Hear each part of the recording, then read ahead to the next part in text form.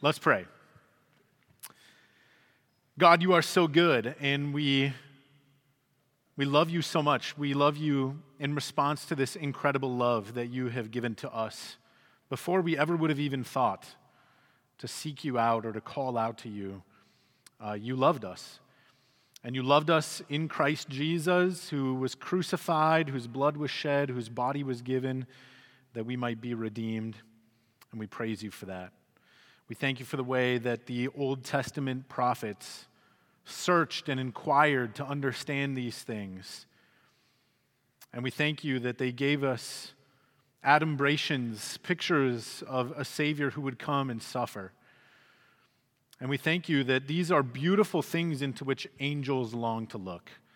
And I pray that as we consider these truths this morning, that we would be drawn into worship and gratitude and adoration for who you are and for everything that you've done.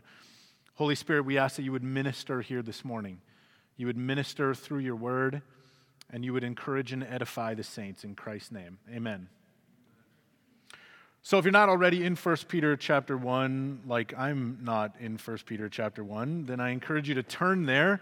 Last week, my family and me were not here to gather with you on Sunday morning. We went on a little trip down to southern Arizona, and while we were there, we took our kids on a tour of Kartchner Caverns. If you've never been down there, it's pretty cool. There are these massive caves down there, and they were actually hidden from people until the 1970s. They weren't discovered until the 1970s. Thousands of years, these caverns were unexplored. No one had ever entered into them so far as we know. And they've now been turned into this state park. You can go there and you can tour through the different caverns. There's actually a couple of different ones. We got to go through one of them. And the unique beauty and wonder of this underground world that we got to walk through is really difficult to describe. I mean, I can use words like stalactite and stalagmite, but until you've seen it for yourself, you can't really comprehend it.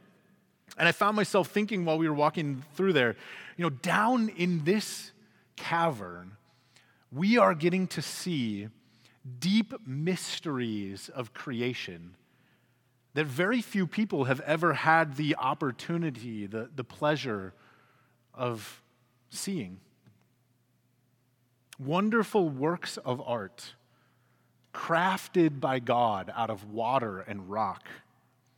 And of course, because I'm just this kind of guy, I found myself deeply tempted to walk off the path that they tell you again and again and again, don't walk off the path. Because I just wanted to go and explore all the various twists and turns that you could just see, but you weren't allowed to go and plumb the depths of them. There were parts of the cave that I just longed to look at more deeply and explore more fully and see what other beauty might be hidden back there. And we're not going to crawl into a cavern together as a church this morning. Don't worry, I'm not going to take you that direction. But we are actually going to go on a similar kind of trip, believe it or not. Not into the deep mysteries of creation that's hidden beneath the surface of the earth, but we are going to delve down into some of the deep mysteries of salvation. Today we're going to explore the beauty of the gospel. Wonderful things into which we will see angels long to look. This captivating beauty of God's love, which is actually so deep that nobody has ever managed to plumb the depths and explore all the nooks and crannies of it, because it has a limitless bottom. So read with me in 1 Peter chapter 1, just verses 10 through 12. Concerning this salvation, the prophets who prophesied about the grace that was to be yours searched and inquired carefully, inquiring what person or time the Spirit of Christ in them was indicating when he predicted the sufferings of Christ and the subsequent glories. It was revealed to them that they were serving not themselves but you in the things that have now been announced to you through those who preached the good news to you by the Holy Spirit sent from heaven, things into which angels long to look.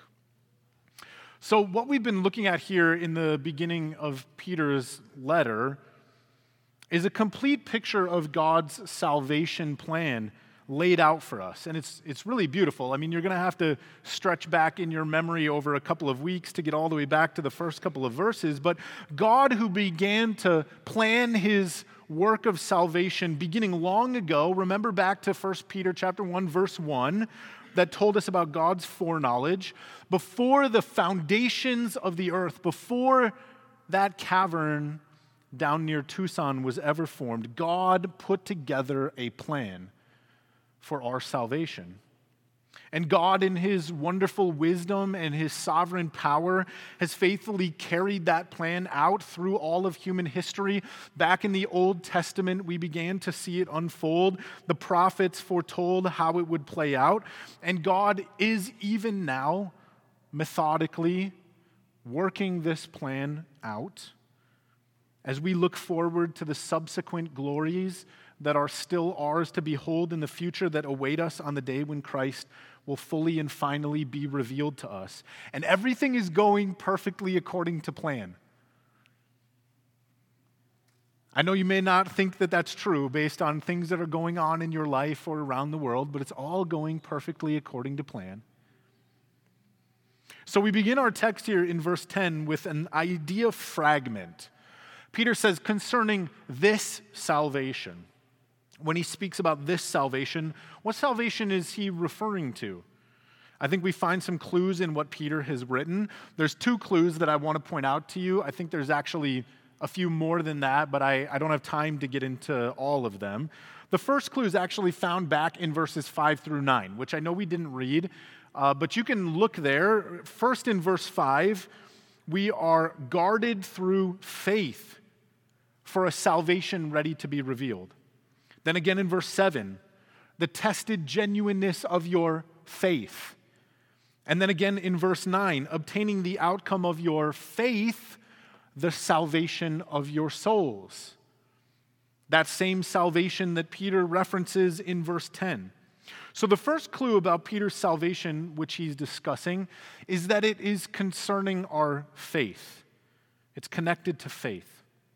The second clue is actually there in verse 10, where Peter says that this salvation has to do with the grace that was to be yours. So these two words, grace and faith, they unlock for us the wonder of our salvation, grace and faith. Now, this might be obvious to you that salvation is by grace through faith. Certainly, if you hang around our church, we talk about these ideas pretty much all the time. But when we consider the wider story of the Scriptures, going all the way back to Genesis, all the way back to the Old Testament, we really begin to see how incredible this idea of salvation by grace through faith is. If you were unfamiliar with the Bible and you just picked it up and you made the choice that many people do when they're unfamiliar with the Bible, and you were to begin in Genesis chapter 1, and you were to just start reading your Bible, and you were to make it through Genesis to Exodus, and you were to make it into Leviticus, and if at that point you didn't quit like most people do, and you made it to Numbers, and then Deuteronomy, do you know what you would naturally think about salvation?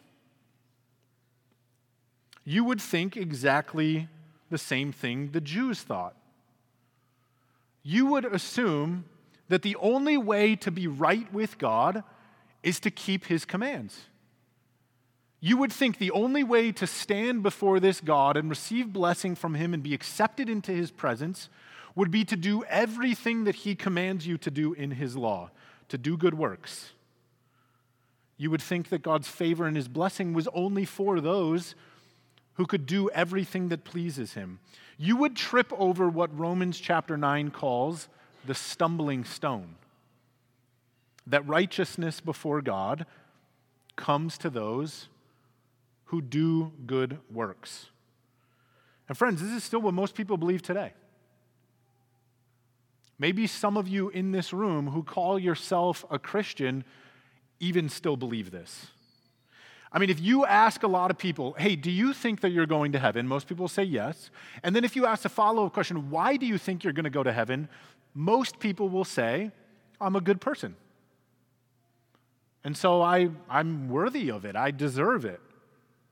Most people believe that by doing good things, they can live up to some kind of standard, and people can achieve for themselves some kind of self-righteousness that it makes them acceptable to God.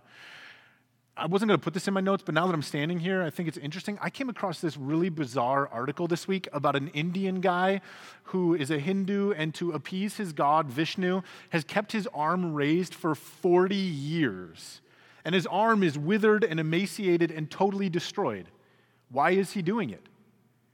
Because he thinks that for some reason, by doing this act of obedience, his God will accept him. This is what most people believe. This is what most of the Jews believed. If they kept the 10 Commandments and they kept the law, then God would be pleased and he would accept them on the basis of their good deeds. They would be acceptable because of what they do. And honestly, don't you sometimes believe that? I mean, think about the way that you ponder your relationship with God. Don't you sometimes get tripped up by this stumbling stone? Don't you sometimes think, God's love for me must be based on what I do? Everything else that I do in life is based on my performance? Don't you sometimes feel discouraged? You think thoughts like, I've been doing a lot of bad things lately. God must not love me very much right now. Or don't you sometimes get arrogant and cocky and think, man, I'm really like doing well at this, and God must really love me a lot right now. I mean, I see these people over here. I'm definitely doing better than them. So I didn't mean to point at you. Sorry. I confess that I often fall over the stumbling stone. I get tripped up in thinking about my relationship with God being based first and foremost on my performance, as if God's love for me is dependent on how I do as a father or a husband, or how I do as a pastor or a preacher. But look back at verse 9.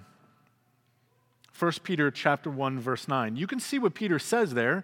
He says that we are waiting to obtain the outcome of our works, the salvation of our souls. Is that what your version says? No, it says we are waiting to obtain the outcome of our faith.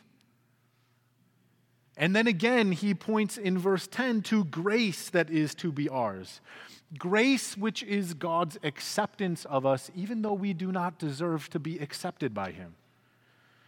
Oh, how I long for every one of you connected to my church to be free from the bondage of your performance-based theology. Oh, how I long for our church to live in the liberty of God's grace, the joyful liberty of his radical love for those whose identity is in Christ, who is the propitiation for their sins. Now, I'm going to say something right now that sounds almost blasphemous, but I assure you it is true and biblical nonetheless.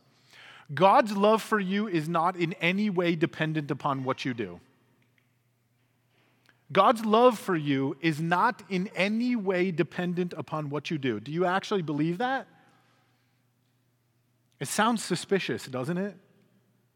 Paul tells us in Romans 8:39 that nothing can separate us from the love of God, which is ours in Christ Jesus. And 1 John chapter 4, verse 10 tells us, in this is love, not that we have loved God, but that he loved us and sent his Son to be the propitiation for our sins. And so the salvation that you have, the love of God that covers you, that is a gift that you have been given. You are not worthy of it. Praise God for that. You don't deserve it. You didn't earn it. You could never deserve it. You will not ever be worthy of it. There will never be a point where you can stand before God and say, God, thank you for your love. I know that I deserve it deeply. Never. It's a generous gift of inexpressible kindness given to you by God at the moment that you recognize your own misery and you turn to him in faith and repentance. He gave it freely. God poured out upon you the gracious gift of his love as soon as you recognized your need for him. And this is the salvation that Peter is talking about. This is the salvation which he says that the prophets inquired about. Remember, in the Old Testament, it wasn't obvious. You wouldn't think salvation would look like this. It's salvation graciously given, not because of works, but because of your faith in the work of Jesus Christ. And so his love is not dependent upon your works, but your works are dependent upon his love. You work the works that you do as the outpouring of the love that you've been given. Now, there are hints of this wonderful truth in the Old Testament. It's not obvious, but it's there. It's littered all throughout the Old Testament. That's why Peter tells us in verse 10 about these prophets who prophesied about what was to come. And they delved deep into the word of God that God had given to them to understand at what time and in what manner would this mystery be revealed. That God's love would be poured out by grace and not by works. And again, there's hints all over the Old Testament. I don't have time to even touch on a fraction of them, but let's mention a few of the prophets. Moses testified about a prophet that would follow after him, that would be raised up like him, that would lead God's people out of spiritual slavery. Or David, who proclaimed in the Psalms, "Blessed is the man whose lawless deeds are forgiven. Blessed is the man against whom the Lord does not count his transgressions, whose sins are covered." Or Malachi, who declared that one day the Son of Righteousness would rise with healing in its wings. Again, just to name a short few. Peter says here in verse 11 that these prophets, they searched and they inquired, looking for information regarding this person in this time. And what did their search reveal? Well, it revealed not the answer that they would have expected, or even maybe the answer they wanted. I would say that's for sure. Peter tells us in verse 11 some of what they discovered. They discovered that this salvation, or this Savior who would bring salvation, would suffer. They searched and they found suffering. The Messiah, the Christ, this great hero of heroes, would be connected to suffering. And I think probably the clearest place where the prophets point to the suffering of the Messiah is there in Isaiah 53. You heard it. Turn there with me again in your Bible, because I want to highlight a couple things. I think this is a passage of Scripture or a chapter of your Bible that every Christian should be familiar with. It usually tends to come up a lot around Easter. Today, we refer to this chapter as the suffering servant. Look at verses 10 through 12. The prophet Isaiah prophesies by the Holy Spirit and says, "Yet it was the will of the Lord to crush him." That's Jesus. God has put him to grief. When his soul makes an offering for guilt, he shall see his offspring, he shall prolong his days. The will of the Lord shall prosper in his hand. Out of the anguish of his soul he shall see and be satisfied. By his knowledge shall the righteous one, my servant, make many to be accounted righteous, and he shall bear their iniquities. Therefore I will divide him a portion with the many, and he shall divide the spoil with the strong, because he poured out his soul to death and was numbered with the transgressors, yet he bore the sin of many and makes intercession for the transgressors.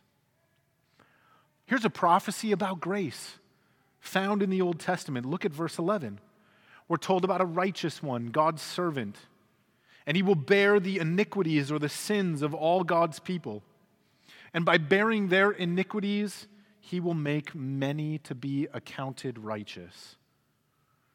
So why are you righteous before God? Why are you accepted by God? Not because of your works, but because of this right here. Because Jesus Christ has suffered, he bore the scandal of your sin in your place. And through faith in him, the work that he did to atone for sin, to live in righteousness, is credited to you. Not because you deserve it, but because he did it. And see there too in verse 12, the subsequent glory that Jesus, who has rescued many, will share the spoils of his victory with all those who he makes strong in his righteousness. That's the subsequent glory that awaits those of us who have faith in him. Now back to 1 Peter chapter 1.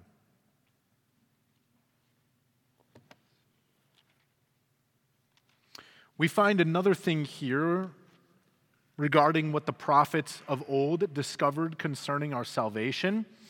They said that the salvation would pass from suffering to glory, that suffering would come before glory, and it was true for Jesus, and therefore it's true for those of us who are in Christ. The glory of Christ's resurrection, his ascension into heaven, his coronation as King of Kings and Lord of Lords, all of that came only after his humiliation and his crucifixion and his apparent defeat. In this story, where we live in a broken world full of sin and shame, salvation that is brought to us comes only after suffering. That's the way God chose to do it. And in his wisdom, it's good and it's right. So we see Christ Jesus, the beloved Son of God, have to press through suffering.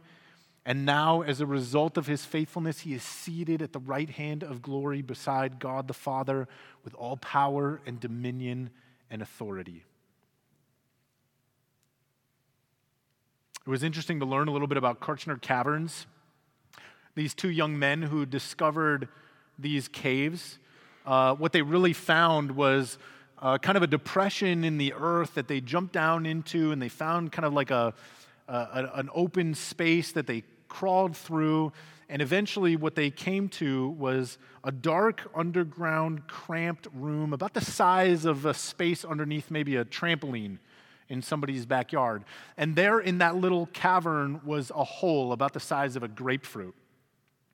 And they worked in shifts for 10 hours at a time with a hammer and chisel in the dark, crouched down, pounding away at this little hole to see if they could widen it big enough for them to crawl through. And they finally managed, after many days, to get this hole big enough that they could squeeze through with scrapes and gashes on their skin. And what they found on the inside was a beautiful treasure, unlike anything that they had ever seen before, an undiscovered world of wonder. Glory beyond what they could have imagined as they chiseled away at that hole with pain and exhaustion in the dark. On the other side was a wonderful reward. And it made them forget about their exhaustion and the scrapes and the bruises as they began to wander through that mysterious cave. What a great illustration for our own lives, isn't it? Peter's letter talks a lot about suffering. It talks a lot about trials. It talks a lot about persecution and hardship. This is one of his major themes. And it's true that our salvation is a gift that comes to us by grace through faith. We cannot earn it. We dare not even try. But to follow in the footsteps of this Savior who has loved us so deeply is to be pressed and squeezed and scraped and bruised, just like our Savior himself was. As we die to ourselves and we endure suffering so that we might pass through those hardships that life brings us into the subsequent glories that await us in the face of Jesus. Our part is not to earn the glories that are on the other side of the suffering, just as those explorers didn't create the cave. But we must press through the suffering of this life that comes our way with endurance in order that we might be prepared, well prepared for the weight of glory that awaits us on the other side. If Christ, the Son of God, was made to suffer before receiving glory, then we, his people, must also be prepared to suffer before we share in that glory. And I think as your pastor, if I could just have you hear one thing this morning before you go home, it would simply be this: keep going. Keep trusting in God's love for you. Keep clinging to that. Keep clinging to the righteousness that you have been given as a gift by Christ. That's not your own righteousness. It's an alien righteousness. It's the blessing that is offered to you by faith through the work of Jesus. Keep your hope in that finished work alive. Do not despair. Keep fighting. Keep enduring the scrapes and the bruises and the darkness of the unknown that's ahead of you. Don't quit. No eye has seen, no ear has heard what God has prepared for those who love him, who are faithful to the end. You do not have a clue what kind of treasure awaits you, and all that's required of you is to keep going. Don't give up. Don't grow weary. Your reward, as Peter already told us back in verse 4, it's kept in heaven for you. Imperishable, undefiled, unfading. And even the prophets themselves, I think, give us an example to press on. Because the other really surprising thing that they discovered as they searched and inquired the prophecies of old, as they wondered about this salvation, they learned that it would come by grace through faith, yes, but verse 12 also tells us that they learned that the understanding of this salvation by grace through faith, it was actually not theirs. They would not receive it in their lifetime. They would receive it by faith in the work of Jesus as a future reality, but they would not live to see the Messiah who would love them in this way and provide for their salvation in this way. And so they were not serving themselves because they died before the grace of Jesus was fully revealed through his life and death and resurrection. They sought to understand these things and to make them clear and to record them for our benefit. And they came to know full well that they themselves would not see it come to fruition. As Jesus himself says in Matthew chapter 13, verse 17, "Truly I say to you, many prophets and righteous people longed to see what you see and did not see it, and to hear what you hear and did not hear it." Maybe like a man who labors his whole life in order to store up a treasure that he might offer it to his children as a benefit, and he dies without ever having an opportunity to use it. The prophets foretold salvation by grace, but they never were able to receive it as their own. They didn't live in that dispensation. Yet still they trusted, even without seeing, so that we might look at their lives and see their perseverance and be inspired to press on and hold fast to our hope. And we truly are more blessed than those prophets of old, because what they saw only as a fog or a mist or a future hope, only as a hint, it's this salvation that comes to us by grace through faith. This truth of God's overwhelming, relentless love for those who are in Christ Jesus, that truth is not hidden to you. It's not hidden from me. We see it clearly.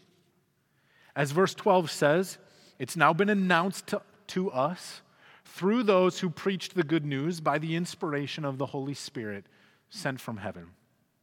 Friends, we've received this good news about God's grace. It's been revealed by the Holy Spirit who came from heaven bearing this wonderful news. We know it. We understand it. That God's love is for those who do not keep his law perfectly, but who look to his Son. The good news that God's love has been poured into our hearts through the Holy Spirit because of what Jesus has done in making us righteous through his sacrifice. Now think about what Peter says here at the end of verse 12. This truth, this good news about God's grace that comes to us through faith, this is the kind of stuff that angels long to look into. Can you imagine? After we left Kartchner Cavern, we were driving back to Maricopa. And if you've made that drive from Tucson up here, at different points there's mountains along the way. And Kartchner Cavern is kind of nestled in a low hill. So I found myself thinking, I wonder if there's other caves around here. Like maybe I could get a hammer and a chisel and a flashlight, and I could go find a cavern. I could hunt for something wonderful and undiscovered. And in secret, I could delve down in the depths of that place and find deep, hidden, unseen things. That would be cool. Now think about this. I long to see a cave. What if you could see an angel? I think that would be cooler than a cave. Caves are dark and dank and weird and kind of creepy. Angels are glorious, wonderful, full of light and majesty and beauty. How much greater are angels than maybe anything else that we've ever perceived in all of creation? Angels that are made of pure spirit. They stand in the presence of God. Like Moses' face radiated when he went into the presence of God, these are spiritual beings that are in the presence of God. How much more do they radiate the glory and majesty of God himself? They are called flames of fire. They are described in Revelation as beings that can stand with a foot on the shore and a foot in the sea. Colossal and majestic, towering over the land. What a wonder it would be to see an angel, far more wonderful than a cave. But think about this. What do angels long to see? Those beings who are so much more glorious than you or I, what do they long to look at? What could be more glorious than an angel? That it would cause them to burn with desire to behold. Well, you know what? It's something that already belongs to us. Can you believe that? That's what Peter is telling us. If you could ask an angel, what does your heart burn with passion to look at? He would say that he desires nothing so much as to gaze upon the glory of Jesus Christ in the good news of the gospel. What does it say about our hearts that what angels would long to look into, we can read every day in our Bible and be like, oh, that's cool? What does it say about what we understand and think and believe about the gospel that's something that angels long to perceive? We take as granted. We've been given what angels long to look upon. The love of God poured out upon unworthy sinners, grace given freely apart from works, salvation offered to us by the King of Kings who willingly, gladly laid down his life for us, joy that sustains us in every trial, victory over sin, life after death, and riches forevermore in the presence of God, the forgiveness of our sins through the righteousness of Christ applied to us, the Spirit of God making his home in our hearts, the flesh of man united with the Spirit of God for all eternity, enduring hope and everlasting life. Forget the discovery of a cave with its dark, wet weirdness. Give me only the light of the gospel and its boundless joy. To live and look upon the loving face of Jesus Christ, that alone can satisfy the deepest longing of our soul. Any suffering at all, is a price that I would gladly pay to join the angels in their wonder at the grace and love of God that he has given to sinners like you and me through the work of his beloved Son, Jesus. As 2 John 3 says, grace, mercy, and peace will be with us from God the Father and from Jesus Christ, the Father's Son, in truth and love.